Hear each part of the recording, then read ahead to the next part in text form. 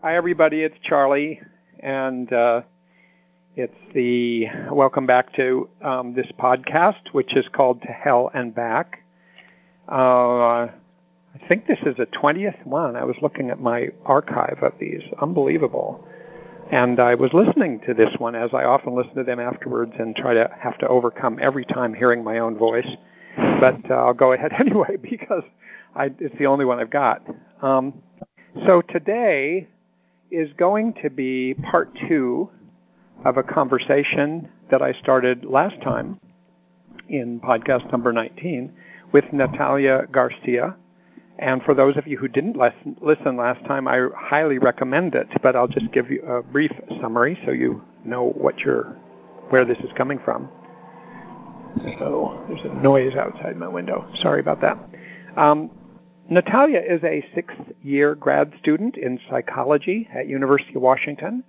Her special interests have had to do with trauma, stress, PTSD, recovery, and she's worked for 18 months in Marsha Linehan's lab in doing a practicum, learning DBT and seeing clients.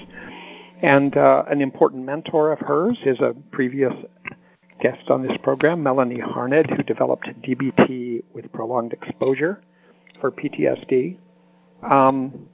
Last week, Natalia told us about the traumatic morning in her life of September 20th, just last year, when she and her husband Brian came in to wake up their healthy 2-year-old son Jackson, only to find that he was dead. We've been talking about that horrible, shocking experience and how she's been recovering since then. The idea of the program being to be in search of ways for people to cope with various forms of hell in their lives, and that was certainly one.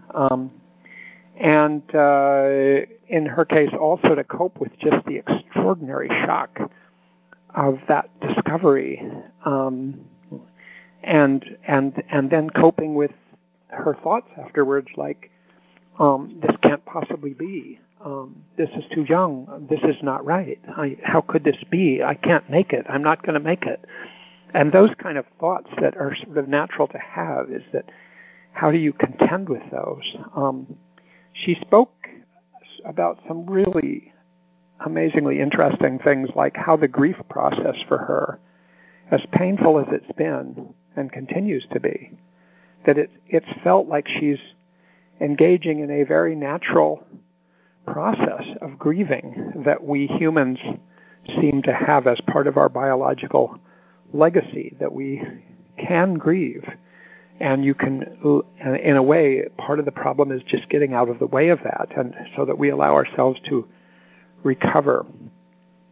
And she can say anything more about any of these that she wants. We spoke about the complicated matter of how, when you've had something traumatic happen like that, or some terrible loss, that you then actually can, in many cases, not every case, but can go on functioning and even appear to people to be functioning, which is sometimes shocking to people. How can this person be functioning after going through that? And everybody thinks, God, if it was me, I wouldn't be able to function. I wouldn't be able to go to work. I wouldn't be able to continue. And yet it's often the case that people do, and yet it makes it more complicated for people to function while being in such pain, because somehow it seems like it shouldn't be happening, and as if you're invalidating your own experience, and then people sometimes don't know how to react to that. So she was talking about that complicated matter, because she has continued to function, and listening to her last week when I'm talking to her, she remains so thoughtful, articulate, and everything, and so it's kind of like, wow. But, and then another matter that came up, and she and I talked some about that this morning, is the shock. She talked last time about, and made in one sentence that I sort of hung on to, she distinguished between the traumatic shock of a sudden, unexpected discovery like that versus the loss.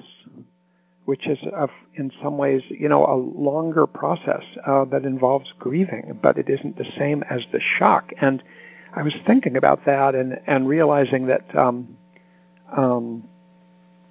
there's a whole matter of the shock itself, which sends ripples out through your life.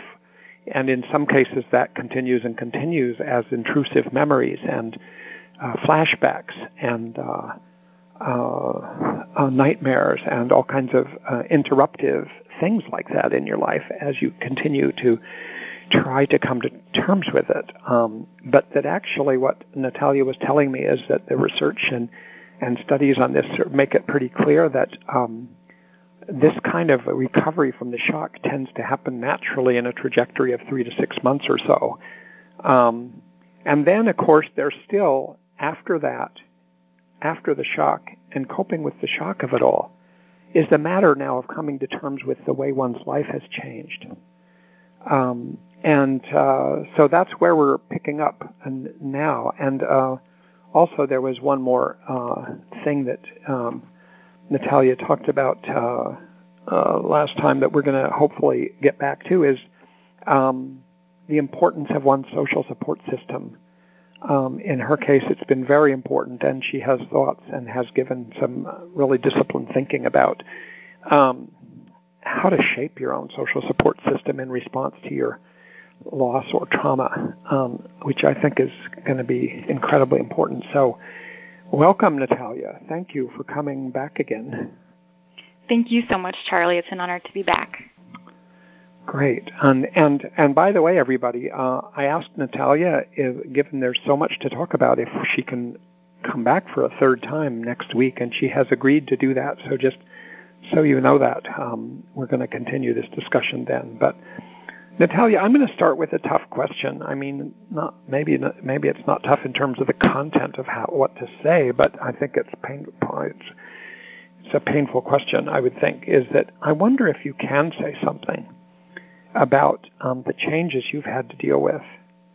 I started thinking about it and thinking, God, it must change your entire life, this whole last 8 months, just everything being different every day, every morning, every night, and everything. And I'm wondering not to hear that just for the sake of hearing it, but as part of hearing how you've been attempting to cope with all the reminders of such a profound loss.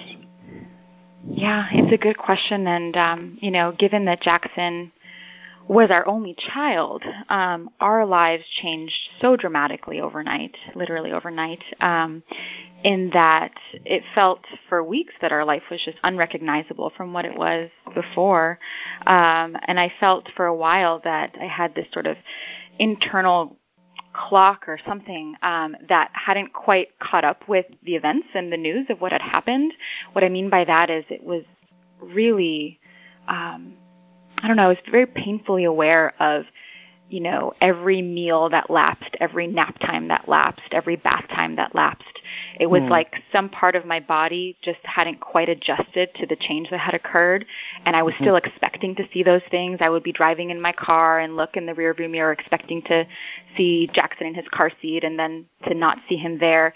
It was really oh boy. It was really intense at first, and of course now it's been 8 months or so, and we've resumed some sense of normalcy. Obviously, there's no way to return to our old lives, but we have resumed a sense of day-to-day that is less shocking in that way. But I do have to credit approach as a concept to what has helped me to do that. What I mean by approach is essentially the opposite of avoidance, which I know that Melanie spent a good amount of time talking about in her episodes with you a few weeks ago. And I think that was foundational for me, and hopefully we get to social support as well today. But those are the two big things that I think I majorly credit for how we got through those early days, those early weeks. And I'll just start by saying that this is actually what I study. Like you said, I sort of specialize in PTSD and trauma and recovery. And so for me, this is kind of the bread and butter of what I study is avoidance. And so I was very grateful after losing Jackson to have this as part of my background or my training, so that I could kind of be on the lookout for it, if that makes sense. And I'll start by saying, So you're saying that the two big things, sort of like topics for us, that spread out in front of us would be how you've approached rather than avoided something about this loss, and also how you've managed or how your social support system has been helpful. Yes, and how those sort of interact even in helping social support systems to help me in my mission to kind of lead this more approach lifestyle instead of the avoidance lifestyle that is so understandable after a trauma happens. Because the reality is avoidance to a trauma reminder or a situation or anything that takes you back is so common and understandable. In the very short term, it reduces our fear, our anxiety when we avoid or escape reminders. It's a really, really natural response to being reminded of something really awful that feels very painful to remember. We also know, though, that in the long run, sort of persistent avoidance of non-dangerous trauma reminders can actually lead to problems downstream, namely PTSD. And so as Melanie described in her podcast, we know that avoidance can really get in the way of recovery because what happens is it prevents corrective learning that is really important for processing the trauma, for getting oneself out of that shock. So I think that was a really important thing for me to keep in mind. What do you collective learning? Corrective. Corrective, yeah. Okay. Yeah. So I think of it as kind of this approach mindset helps people to get kind of back into the driver's seat with their lives. So, instead of having fear and avoidance running your life, dictating where you go, who you see, what you talk about, how you remember things, really doing the opposite of that and learning to approach, obviously, non-dangerous reminders gives you some ability to reclaim control in your life. And I think that was really, really important for us in, again, establishing this new normal of whatever this new life is for us. Did you find yourself avoiding things? Oh, absolutely. Absolutely. The urge to avoid is so, so strong. I could just list off so many things that I felt like avoiding. I remember the morning that he died, I was outside when the police arrived and like I said, the firefighters and the paramedics and everybody, and I was outside on the lawn, and I just remember my husband coming over to me, and the very first thing I said to him was, there's no way I'm ever going to step foot back in that house. I was so clear that I would never be able to be back in the house. And of course, we're talking, within the hour after this happened. Yes. And we had just bought our house, actually. Go figure, about a month before Jackson died, and I was so sure there was no way I was ever going to be able to step foot in the house again. No way that I'd be able to look at his toys again, watch videos of him, look at photos of him. It was so painful. And I think that urge to avoid is so natural because these are really painful cues. So it is this very intentional thing to kind of do the opposite of that urge to avoid. And that approach mentality takes a lot of courage and can be a little counterintuitive to what your body's telling you to do. Unlike what we talked about earlier where, again, I believe that there is this sense of natural recovery and our bodies know what to do.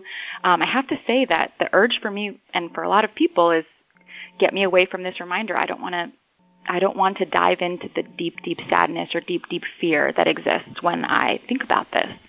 So it is really, really common.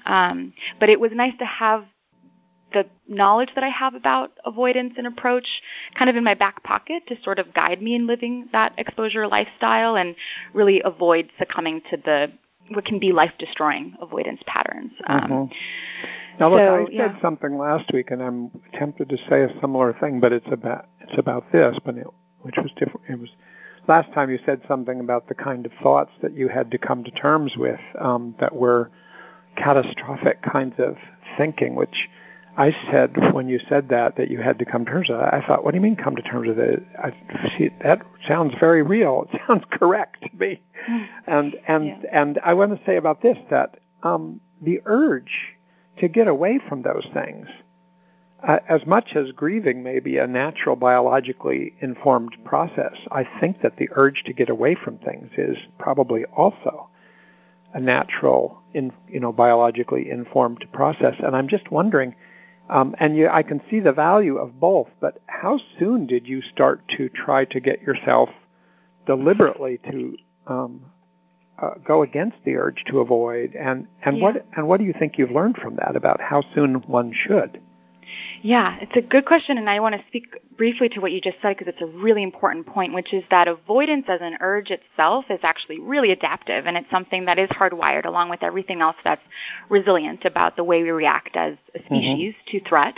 And it's really normal and very, very adaptive when it's a program for escaping danger or threat. What becomes problematic about avoidance isn't just that we have avoidance, but when we start to avoid things that are not objectively dangerous, but that simply remind us of something that is very, very painful. And in the immediate aftermath, I think, we give ourselves a little bit of grace period. If anything, for me, because of the training that I have, I was almost a little bit too eager to jump right in, but I actually had to remind myself it's okay to give yourself a little bit of a grace period. You don't have to do this immediately right away for every cue that's out there. But it was something that I had on my radar, and then I noticed opportunities for this. And actually the very first time that I really thought to myself, I need to do an exposure, was probably about a couple of weeks after Jackson died. We were actually back in our house, which I guess is an exposure in and of itself, but more by necessity. Well, by the way, are you still in the same house? I am in the same house. Okay. Yeah. And I have to say, as of about 3 weeks ago, we decided to leave Jackson's bedroom door open. It's something that we've kind of opened, closed at different times. So oh my God, even within the same, approach behavior of even living in our house, there's different degrees of how you go about living in one's house. Sure. In that way. But it was probably about 2 weeks after Jackson died that I did my first exposure. And I knew it was needed because I was sitting on the couch talking with Brian, and I just broke down into tears. And he was comforting me, and what I told him was at the root of my suffering is I said, I don't think I'll ever be able to watch a video of Jackson again. And that was so, so sad for me. And I said, I just know if I hear his voice, I'm just going to self-implode with grief and never come out of it. Yeah. And the moment I heard myself saying those words out loud, I heard the voice of my clients. I heard the voice of people who I know who have struggled with PTSD after trauma. And that was the moment I said, oh my gosh, I know exactly what I need to do. I need to watch a video. I needed the corrective learning that I could handle it, that it wouldn't kill me, that I wouldn't self-implode, and to get me to a place where I could get to watch videos of Jackson with less distress, which now is such a gift. And I think such a special thing that I still have and still get to do. And it would be such a shame to not have that. So that was sort of the rationale in my head. But I have to say, just because I had a rationale doesn't mean it was easy. In fact, we had a really hard time doing this. My heart was just pounding in my chest. I'll never forget how that felt. It just, I thought I could see it coming out of my chest. And I was filled with the most indescribable, dread. And it felt like every part of my body was just saying no. And yet I knew it was something that was important to do and that I wanted to do. So I did it. And we had a few false starts. First it was getting out the phone and opening the photo app, and then I just saw the still image, with the play button ready to go, and felt massive urges to escape. I just wanted to run away, put away the phone, just tell him I changed my mind. And I definitely could have done those things. I don't think I had to do the exposure in that moment, and it would have been okay to delay it for a while. But I just felt this strong commitment to following through because I knew that this fear that was underlying this avoidance was tormenting me, and it didn't have to torment me. So that was what got me, that's what gave me the courage to keep doing it. And when I finally did it, actually Brian was the one that hit play. What first happened almost confirmed my fear. I let out just the hugest, most visceral sob, and I felt grief permeate through my entire body just hearing his sweet voice. And I absolutely did fill up with grief, but I did not self-implode with grief, and it did not last forever. And in fact, I actually noticed that as I was watching the video, I was smiling through the crying, and that as soon as the video was over, I told him, play it again. I just didn't want it to stop. And watched it a handful of times, and did there was definitely definitely see it again, sadness. or did that come from your kind of academic No, knowledge? I wanted to see it again. It was a surprising reaction. I wasn't expecting to feel that, but I was like, I want to see it again. And there was sadness for sure, but like I said, it was both. It was like smiling to hear his sweet voice I hadn't heard in 2 weeks, the longest I had gone not hearing his voice, but also sadness. But I felt this sense of conquering the fear, and it took doing it several times and over the course of several days. But what I learned was that alongside the predictable sadness, there was that loveliness in hearing his voice. And like I said, I learned that it didn't kill me. I didn't self-implode the way I very realistically thought I would, which sounds a little bit dramatic, but it really was that intensive fear. And I think the most important thing, I learned that I could tolerate the distress. It really did happen. I did get distressed, but I obtained the reward of hearing his voice again. And so this was just a huge gift, and for me really set up this trajectory for like, okay, approach is helping me right now. I'm just thinking how it keeps going through my brain. I'm thinking, God, how soon that was. When I think about it, it's just like almost right afterwards, like 2 weeks later, and then it raises the question for me. Obviously, I think it was right for you. You show incredible courage and ability to do that, and to tell us kind of what the value was, I think is fantastic. But I wonder also with different people, whether whether there's kind of a timing issue of doing things like that. Certainly the treatment of PTSD that Melanie talked about on this podcast was about, included imaginal exposure and in vivo exposures to cues that are associated with a traumatic incident. And that's happened after some time that PTSD has settled in. That's part of the treatment. But would you say the timing for other people? I'll just say on the other side of the equation, I'm thinking about, I considered going down to 9/11 in New York after it happened, and a lot of people did. A lot of mental health types went down and tried to help out, and then there was a lot of writing about that and so on, and about other traumatic large events affecting lots of people, and how there's a way in which, depending how you do it, you can do some things too early in trying to help people come to grips with that initial trauma without yet having PTSD. So could you just talk a little, because I think a lot of people who might listen to this might be trying to apply this to events from their own lives in the past or the present. It's a really good question. Should I be approaching all of these things I've been avoiding?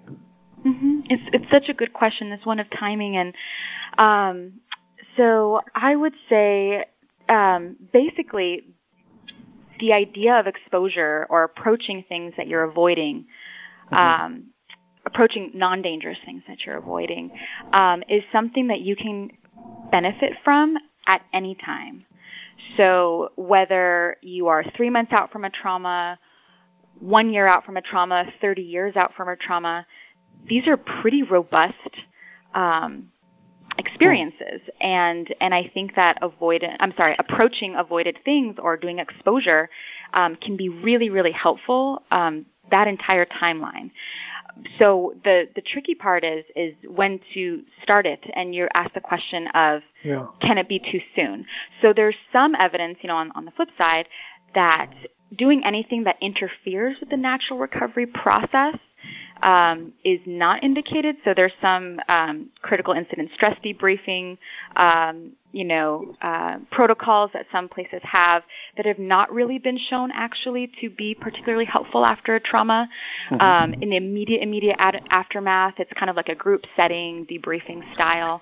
And if anything, it's been shown to be sort of not effective or possibly even iatrogenic or making things worse. So I think that's kind of what you're referring to, that sometimes doing these sorts of things too early can be problematic.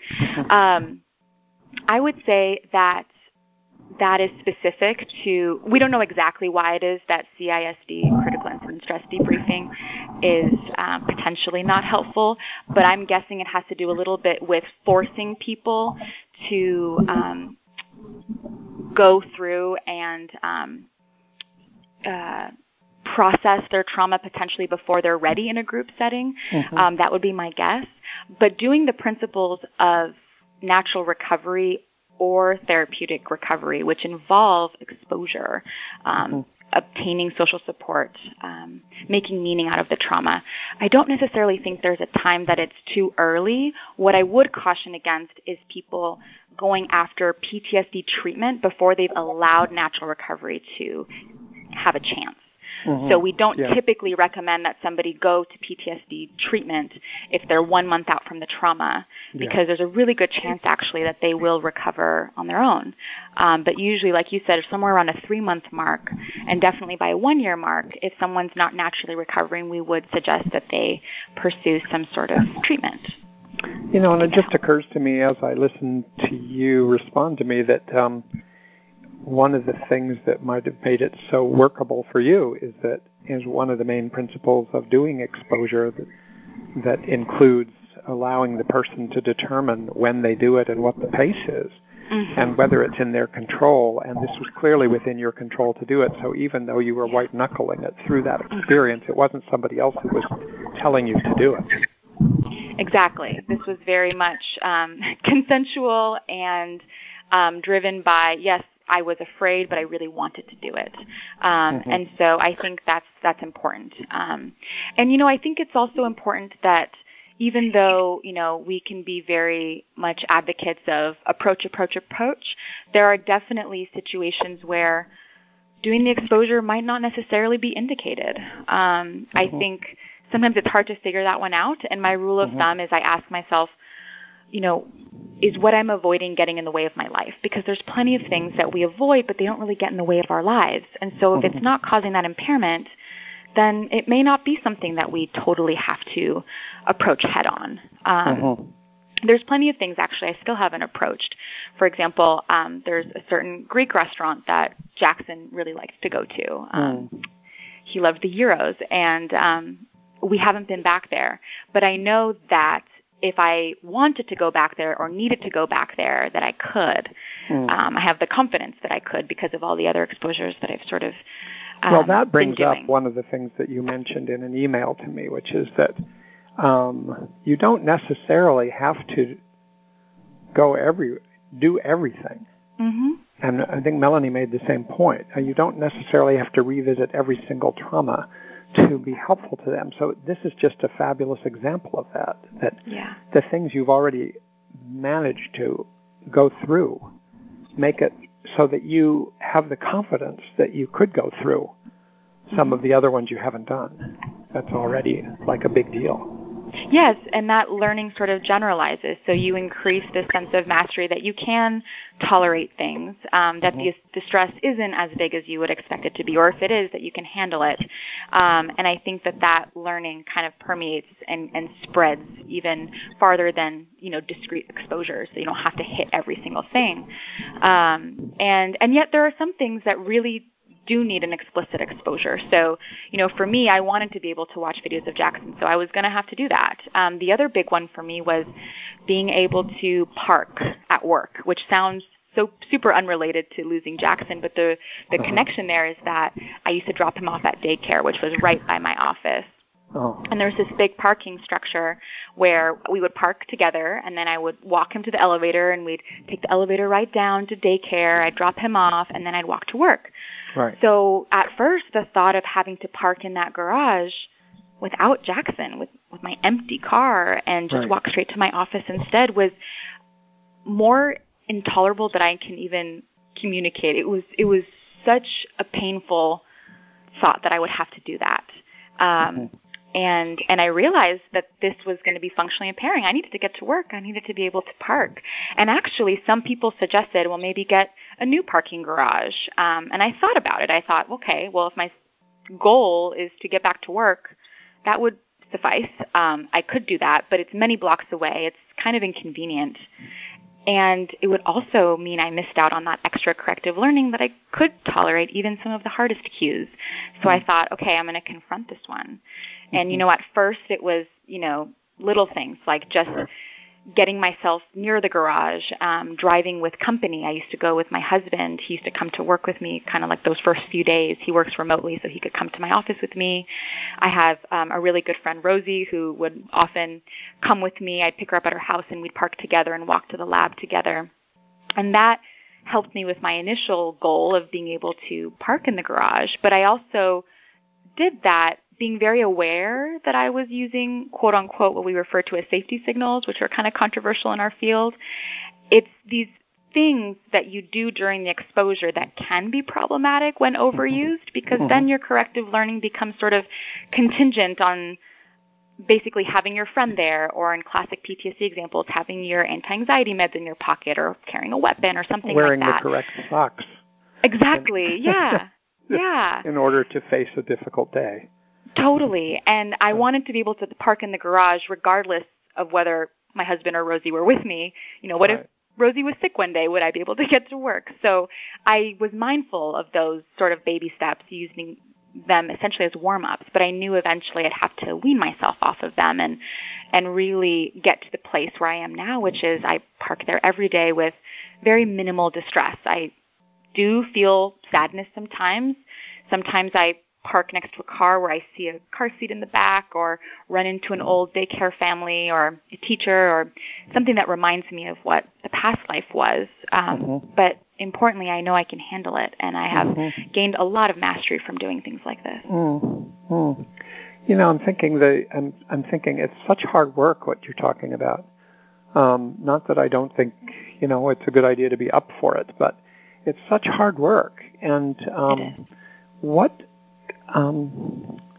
just wondering how, I'm thinking of people I know, or whether it's patients or friends or colleagues and family members, and I think it's so natural more to stay away from these things for periods of time, much more than that. And maybe it does sound like this is an area where, because you knew that this was a way that maybe you could help yourself, that you could with more confidence engage in going at things that you would really prefer to go away from. And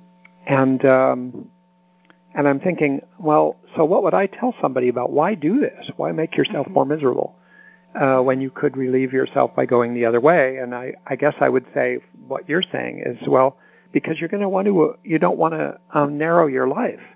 Exactly. You don't want to narrow the domains of your life and say, well, I can't go to that parking garage anymore. We have to move to another house, so I can't look at these videos, which would be very meaningful to me to look at. So that would be one whole set of things about, well, because you don't want to avoid things, because then once you start down the path of avoiding, you might continue to avoid. But let me ask you this. Do you think that it also helps, or not so much, with actually feeling better? Oh, absolutely. And not immediately, because usually this is very common when you expose yourself to one of these cues that you clearly have an urge to avoid. There will likely be distress. In fact, that corrective learning sort of relies on the fact that there is distress, because in the presence of distress is when we can learn that we can handle that distress, that distress comes down. So in the immediate short term, you don't really feel better, which is part of, I think, why it can be a hard sell sometimes to tell somebody that this will help, because immediately it can be certainly more painful than the relief of avoiding it. But in the long run, and it doesn't have to be so far out. I mean, you can feel the relief relatively soon. But in the long run, absolutely, it makes me feel better. It makes me feel less distressed, because I don't have this like growing fear of that thing, whatever that thing represents for a person's life, whether that's fear of a particular situation or whatever it might be of an outcome. I don't have this like boogeyman who's like living under my bed, tormenting me. And it's this sense of kind of, like you said, reclaiming your life and feeling some sense of mastery that you can handle things. And I think that's super powerful. And so in that way, I think it absolutely does make you feel better. And the thing is, you start to feel less fear when you're encountering these things. So yes, it was very hard initially to get to the parking garage. It was very hard initially to watch those videos, but I don't feel that huge level of distress anymore. So it actually, it takes that away. Interesting. You know, it was under your influence of the conversation we had last week that I did something of an exposure 60 years after the fact of the incident. I was out in Corvallis, Oregon, conducting a review of an agency there because of a suicide that had taken place at this residential agency, and I was reviewing their risk management system. And it was 8 miles away from where I grew up in Albany, Oregon. So I drove down to Albany, and I was just driving around. I wasn't thinking about this, but I always get nostalgic when I go there because it was a pretty great childhood, unless I'm completely delusional. And near my house, there was a cemetery, and at the back of the cemetery, we used to go sledding if there ever happened to be any snow, which was certainly not like it is in Massachusetts, but occasionally there'd be some snow. And we would go right to the back of the cemetery and we didn't all have sleds because it wasn't that usual. So we were sledding down on the hill on pieces of tin, pieces of metal that were in construction sites nearby. And we would find them, and then we would go there. And I was going down, and when I was climbing back up the hill one day when I was about 8, someone was coming down the hill, probably one of my brothers or a friend, and I jumped out of the way because it was coming right at me, but I didn't jump all out of the way. I left my hand down there, and it sliced my finger. And it sliced my finger and left it sort of semi-dangling part of it. I'm sorry for the gruesome explanation, but and I went to a doctor. It was a weekend day, and I went to a doctor that was in our neighborhood, and he supposedly sewed it up, but he didn't do a good job of it. Even today, it's weird. Feels weird. I can feel the sensitivity of it. So I thought, I'm still bothered by this. Whenever I think about it, I put my fingers next to each other so that I'm cushioned, as if it's something's happening again. So I decided I'm going to that hill. And so I did. And I was thinking about you, and I was thinking, here's 60 years later from what actually was not your kind of traumatic moment, but it was in a way for a young boy to lose part of his finger at the time was pretty traumatic and scary. And I went there, and I sort of sat by the hill, and I looked at it, and I could really almost remember exactly what happened. And I don't know how much it'll change. It certainly isn't going to change what I've been avoiding. But even that, I felt good afterward. I felt, all right. It's like I've faced down the monster.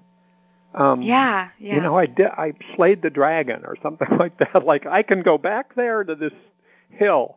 And I just was thinking how many things there are like that in life. That's exactly it. I love the way you put that, slay the dragon. It's just this sense of that you can do it. And it gives you this sense that your life isn't being run by the trauma anymore. Right. You are calling the shots. And I think that's just a really profound thing to learn. And and like you demonstrated, it can be many years later and these things still work. And at the same time, for people who are sort of, wondering, oh, maybe I should, maybe I shouldn't try this, I think that it's just this idea of the sooner you do it, the sooner you can benefit from it. And that's really wonderful. Even there, though, as I think about now, what I didn't do was let my finger get sliced by another piece of tin. Well, that's okay. We don't need you to do that. You don't need to do the whole thing again, but at least revisit the scene and the memory. Exactly. We don't want you to have another trauma. That would be opposite of what we would want. It was more like imaginal exposure than in some ways by going through it again. Yeah. Well, I really see. Is there any other example? You said last week one that was very compelling to me was that when you went to a friend's house and she had a picture of Jackson on her refrigerator and she felt bad that it was still up there, as if she should have removed it, and you must have already been in kind of like thinking, no, I don't want to be hiding from this. So and I think that's how this all kind of connects with social support, which has been just this. It's this huge topic that I definitely want us to start the conversation on now. And I think what has been huge around social support is inviting others into this journey of not avoiding. And I think that, yes, I was telling you this story, and basically just to back up for a second, I think something I mentioned at the end of the last podcast, just to kind of frame this up, is that on the one hand, it's true that it shouldn't be the responsibility of a bereaved person or a traumatized person to be in charge of telling others how to support them. It's sort of this idea of you're putting an unnecessary burden on that person. And meanwhile, the other truth lies in our active participation in shaping our environment, in that there is this transaction between the way others support us and the way we respond. And I think that has been something really interesting for me. So that goes back to this story of basically I went over to my friend's house, and this was probably, I want to say, about 2 months after Jackson died or so. And we walked in, I'll never forget it, we walked in through the back where the kitchen is, and as soon as the door opened, we gave hugs and greeted our friends. And I immediately saw Jackson's photo from his second-year birthday party on her fridge. Because like I said, he died just after his second birthday party, so that was still on her fridge. And I sort of immediately gravitated towards it. I without even thinking, I think I just walked over. I just kind of like run my fingers across his face, and I'm sure I had probably some tears in my eyes. And anyways, my friend came running up and she just said, "Oh my gosh, I'm so sorry. I didn't know whether I should leave that up or take it down." And that was the moment for me that it was so clear. It was this aha moment of course, when people see me crying, they think that they've misstepped, that they've done something wrong. Nobody wants to make a bereaved parent cry. Right. Exactly. And yet, what I really felt was true was that I wanted to talk about Jackson. I wanted to see that other people were thinking of him and honoring him. And it was really beautiful to walk in their home and see him so prominently featured in the middle of their fridge. And I thought to myself, okay, this is that moment where we transact with our social support. And I realized in that moment that I had to be really explicit in really behaviorally communicating to people that I needed Jackson front and center, that I wanted to invite me in not avoiding. And that was the moment I decided I was going to do a Christmas card, actually, because I wasn't originally planning to do one. And I thought, well, crap, I want his photo everywhere. So I'm not only going to send a Christmas card this year, but instead of sending 50, I think I'm going to send like 150. And I actually tripled the size of our Christmas list because I realized how much I wanted people to know that that's what I needed. I mean, and on the Christmas card, can you tell me what you had on the card? Yes. I actually went through so many templates. It was a little painful actually looking through all those templates because you know how Christmas cards can be with their messages. But I found the perfect one, and it said, "A year to remember." And it was like a collage of 12 photo slots. And so I picked 12 photos, and I just had him there. And it was actually a really beautiful card, and I have to say, we actually included a letter where we told people that's what we really wanted, was their participation in helping us remember Jackson this Christmas, that we wanted to talk about him. And we actually kicked off what we refer to as the Kindness Project, which we can talk about today or more next time. You kicked that off at the time of Christmas, the Christmas card? Yeah. So the Christmas card with a letter and an invitation to participate in the Kindness Project, which was basically spreading acts of kindness in honor of Jackson. And it was just this total invitation to other people to to do that with us, to have Jackson front and center. And it felt maybe, obvious, but then suddenly not obvious. And that's why I really wanted to be explicit with it. Let me ask you this. As I listen to you, some of the things that you say that are particularly specific are touching, and I get tears in my eyes just listening to you. And I was thinking, did you find that in trying to steer your friends towards and invite them into not avoiding with you, did they have difficult feelings they had to cope with? Oh, I'm sure they did, and I'm sure they did. I think that the main fear that they were operating with was fear of saying the wrong thing, fear of hurting us, of doing something to make it worse. And I know that because I've been there. Before Jackson died, I can think back to times where I wasn't sure how to support someone or what to say or if to say. Right.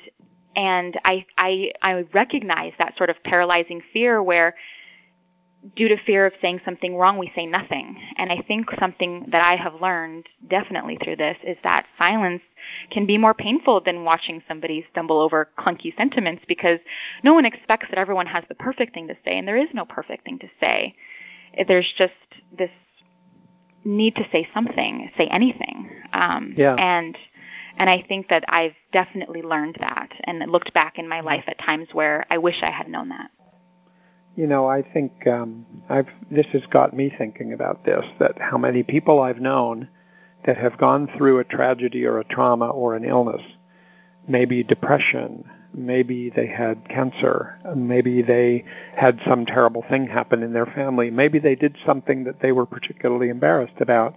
And then there's the trauma of going through that, or the loss of going through that, depending what it is. And then there's the horrible trauma, if you want to call it that. I don't want to overuse the word, but the additional suffering brought about by the fact that people don't know what to say and don't speak. And so you're left, you just think, when you're one person who does that, you think, well, I just don't know what to say, but somebody else will be talking. But it turns out, in some cases that I've known, whole groups of people have then kind of vanished from the scene who had been friends for years and years and years, and somebody's left in a vacuum. And the vacuum itself, it seems to me, deprives the person of the opportunity of recovery with those people and with the help of those people. Absolutely. And I heard a lot of, in the immediate aftermath of this, like, I want to give you space, and just lots of things of retreat. And people doing it with the best intentions, not knowing that that's not helpful. And again, I'll speak for myself. I can't speak for everybody who's been through something like this. But for me, I very much knew I did not want to be left alone. That's not what I needed. And so that was part of this, being really explicit and basically wanting to say exactly what I found helpful and didn't find helpful, and help people, because I knew, because I've been in their shoes, that it's not totally obvious what to do.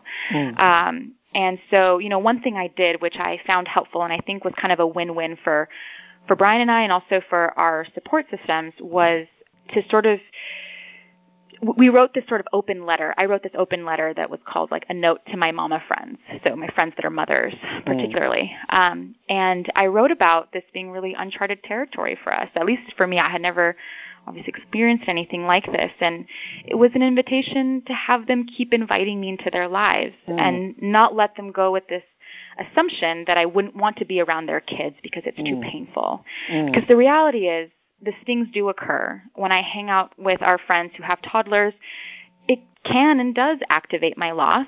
It is both hard, but also enjoyable and nurturing. And watching their kids grow up makes me both happy and long for Jackson. It's just introducing them to dialectical thinking, I think, has been huge for us. And just the overall message of, I accept these things for the greater goal of staying connected to you.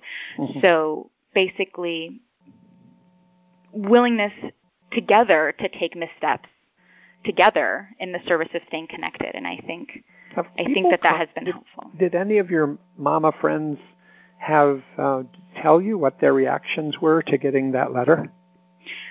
Yes, a lot of them reached out and were very, very grateful for me basically addressing the elephant in the room. And I have to say, if, behavioral evidence is a thing, I have invitations all the time to spend time with these families. Actually, almost every weekend, we spend time with some families from what we call our PEPS group. It's like a parenting support group when you give birth and you want to know other parents in a similar age and stage as your child. So we've been close with them for 2 years, and we still spend almost every weekend we connect with these families. I still connect with the teachers from his daycare. We've had them over for dinner. We do rock painting with painting memories of Jackson. The other families from the daycare, I still get brunch with those moms, and we're really, really connected still with those people, and I think that's evidence that people appreciated being told exactly how we wanted to keep them in our lives. My guess is they did. And, I said earlier that some people might not say anything and might appear to recede because they don't know what to say. But I think there's another reason people recede, which is that they're not comfortable, that that it's upsetting to be around somebody who has had this happen. It's even more so, I think. And then people take their cues from that person. So people back off from somebody who's going through a major depressive episode, and they, because they not only don't they know what to say, and they don't feel that what they say is very helpful, but also then it activates their own painful feelings. Of course. And they don't know what to do about. And so why add that to your? So people have rationalizations, I think, that are understandable, where they say, well, then I think that person would be better off not to have me call. It'll just bother them, when in fact they're sitting home alone. Yeah. Things like that. So I think that there's also that. And I think the fact that you indicated that you are interested in feedback, removes a lot of the trouble. I can't expect everyone to do that, but it seems like your mommy letter is so great. It makes me think about the letter that became, I don't know if you know this letter, I just always assume everyone in the world knows this letter about, yes, Virginia, there is a Santa Claus. Oh, I don't know this letter. Do you know that letter? You don't know that letter. You can Google it sometime, but it's a letter that I knew growing up, and then later, yes, Virginia, there is a Santa Claus. It's sort of a way of answering the question when kids ask, is there really a Santa Claus or is there no Santa Claus? And it's a beautiful letter about that then it informed a lot of people's thinking about how to respond to that, and I think some Hallmark movies. But I think if people had a letter like that available in a way, I could imagine this would be your Yes Virginia letter, or your mommy letter would be very helpful for a lot of people. I'd like a copy of it myself if you ever send it to me. I'm happy to share it with you. Because I now come across with people that I imagine could benefit from just the thinking in it. Yeah. No, and you say this is such a good point, and it does make me want to add one thing, which is that I also am just so grateful for the social support network and community that I have, and in that so many of the people that I'm friends with are willing to put themselves alongside us on this journey. I think that, of course, a lot of people's inclination is to want to help, and like you said, sometimes they don't know what to say, but sometimes it's also just, it's too much. You were basically alluding to what I've heard termed as like mortality salience, but we are sort of a reminder that children can die, and it might be really painful to spend time with us and to watch us grieve Jackson, and the wonderful mom friends and dad friends and non-parent friends that I have in my life have just been so willing in a way that I'm so grateful for to go there, if that makes sense. And I think you're right about, it is interesting to discover who kind of will and won't show up, for lack of a better term, and staying open to that has been part of it. I will say, one of the hugest surprises for me, I don't know, I can't imagine that I ever would have guessed that one of my best supports through this journey would actually be a woman that I have never met in person or talked to on the phone in person. So I have this very special pen pal connection, I guess, over email with another SUDC parent who actually lives on the other side of the country. Oh, this is the one that lost a daughter like 20 years ago? Well, Laura Crandall lost a daughter, 15-month-old daughter, and she started the SUDC Foundation. Right. And this is actually another mom that I met because Laura Crandall created the SUDC Foundation. I've connected with this mom, and she's also a psychologist, as it so happens. She's a mother of 3, and she lost her middle son just about 3 months before Jackson. So similar timeline, and we've just forged this incredible friendship over email, like literally every 2 weeks or so, just these really, really wonderful connecting emails. And we've actually just booked a trip to go visit their family in September. And I just never would have thought in a million years that I'd travel across the country to meet a total stranger. But that's the thing, is she's not remotely a stranger anymore. She's become one of my closest friends. And I think that's been interesting. Again, staying open to like, who are the people that you can feel close with on this journey? And maybe it'll be people that you've never met who totally get your story, or maybe it will be people who live near you and are close to you and can't quite get it, because how could they if they haven't experienced anything, but maybe something similar. You know, I've connected with mothers of stillborn babies, or friends who lost parents or siblings to suicide, a colleague who lost 2 friends to gun violence. I mean, there's also this serendipitous nature of just staying open and just seeing kind of who comes out of the woodworks, and then unfortunately accepting those who just aren't up for it, but inviting them anyway.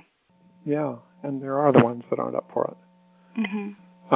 There's always, and yet you never know. It's hard to maintain a non-judgmental frame of mind, I think, for a lot of people in that situation if somebody doesn't show up. People tend to think, God, if this happened in reverse, I would do it for somebody. And then somebody doesn't show up, and it becomes a judgment, and it's very, it gets crusty, that judgment, and it's very hard to break through. And sometimes, lo and behold, that person comes through later. I had a girlfriend from high school that when I went to a reunion, maybe a 40th reunion or something, said, I'm so sorry I did what I did at New Year's, our senior year. And I thought, what did you do? And then I suddenly remembered, and I thought, she should be saying she was sorry. I had a crush on this girl, and we went out. And she agreed to be my date on New Year's Eve. And then we went out, but then she said she had to be in at midnight. And then I learned the next day that's because she was going out with another friend of mine at midnight. And I was so hurt at that point. But she came back, 40 years later, and said, I'm so sorry. I've been thinking about this for 40 years. Should never have done that. But, wow. So, and it felt good to have somebody acknowledge something even that many years later. So you never know who's going to approach you and say, I'm so sorry that I couldn't respond at the time. Absolutely. So I like your attitude of trying, if you can, to keep your mind open to seeing who comes out of the woodwork and who doesn't, and not come to any swift conclusions about that. Yeah. Hey, do you want to, before we end, because we're almost at the end, was there any follow-up, other comment you wanted to make, or is it more that we should return to next time about this whole idea of shaping social support to help you? I sort of think it's, in a way, almost as important as anything else when it comes to helping people cope with bad things that happen in life.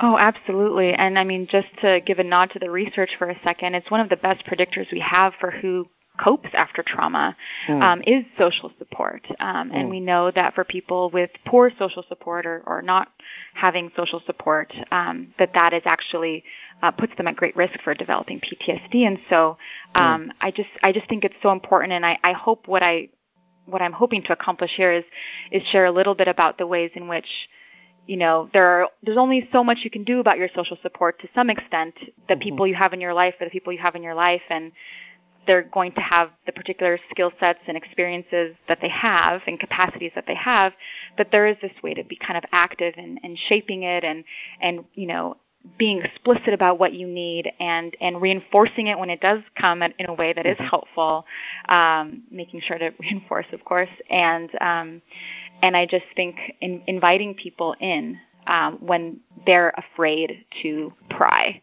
is the takeaway that I have. And I'd love to talk more about the Kindness Project and the way that we included other people in our healing next week. So well, I think that's going to be huge next week, to talk about how you've worked to, I love the way you put it last week. You said to not let my suffering go to waste was also a motivation for doing the podcast, but also the Kindness Project, how to make meaning out of it. So let's save that for next time, as well as any other follow-ups from this week.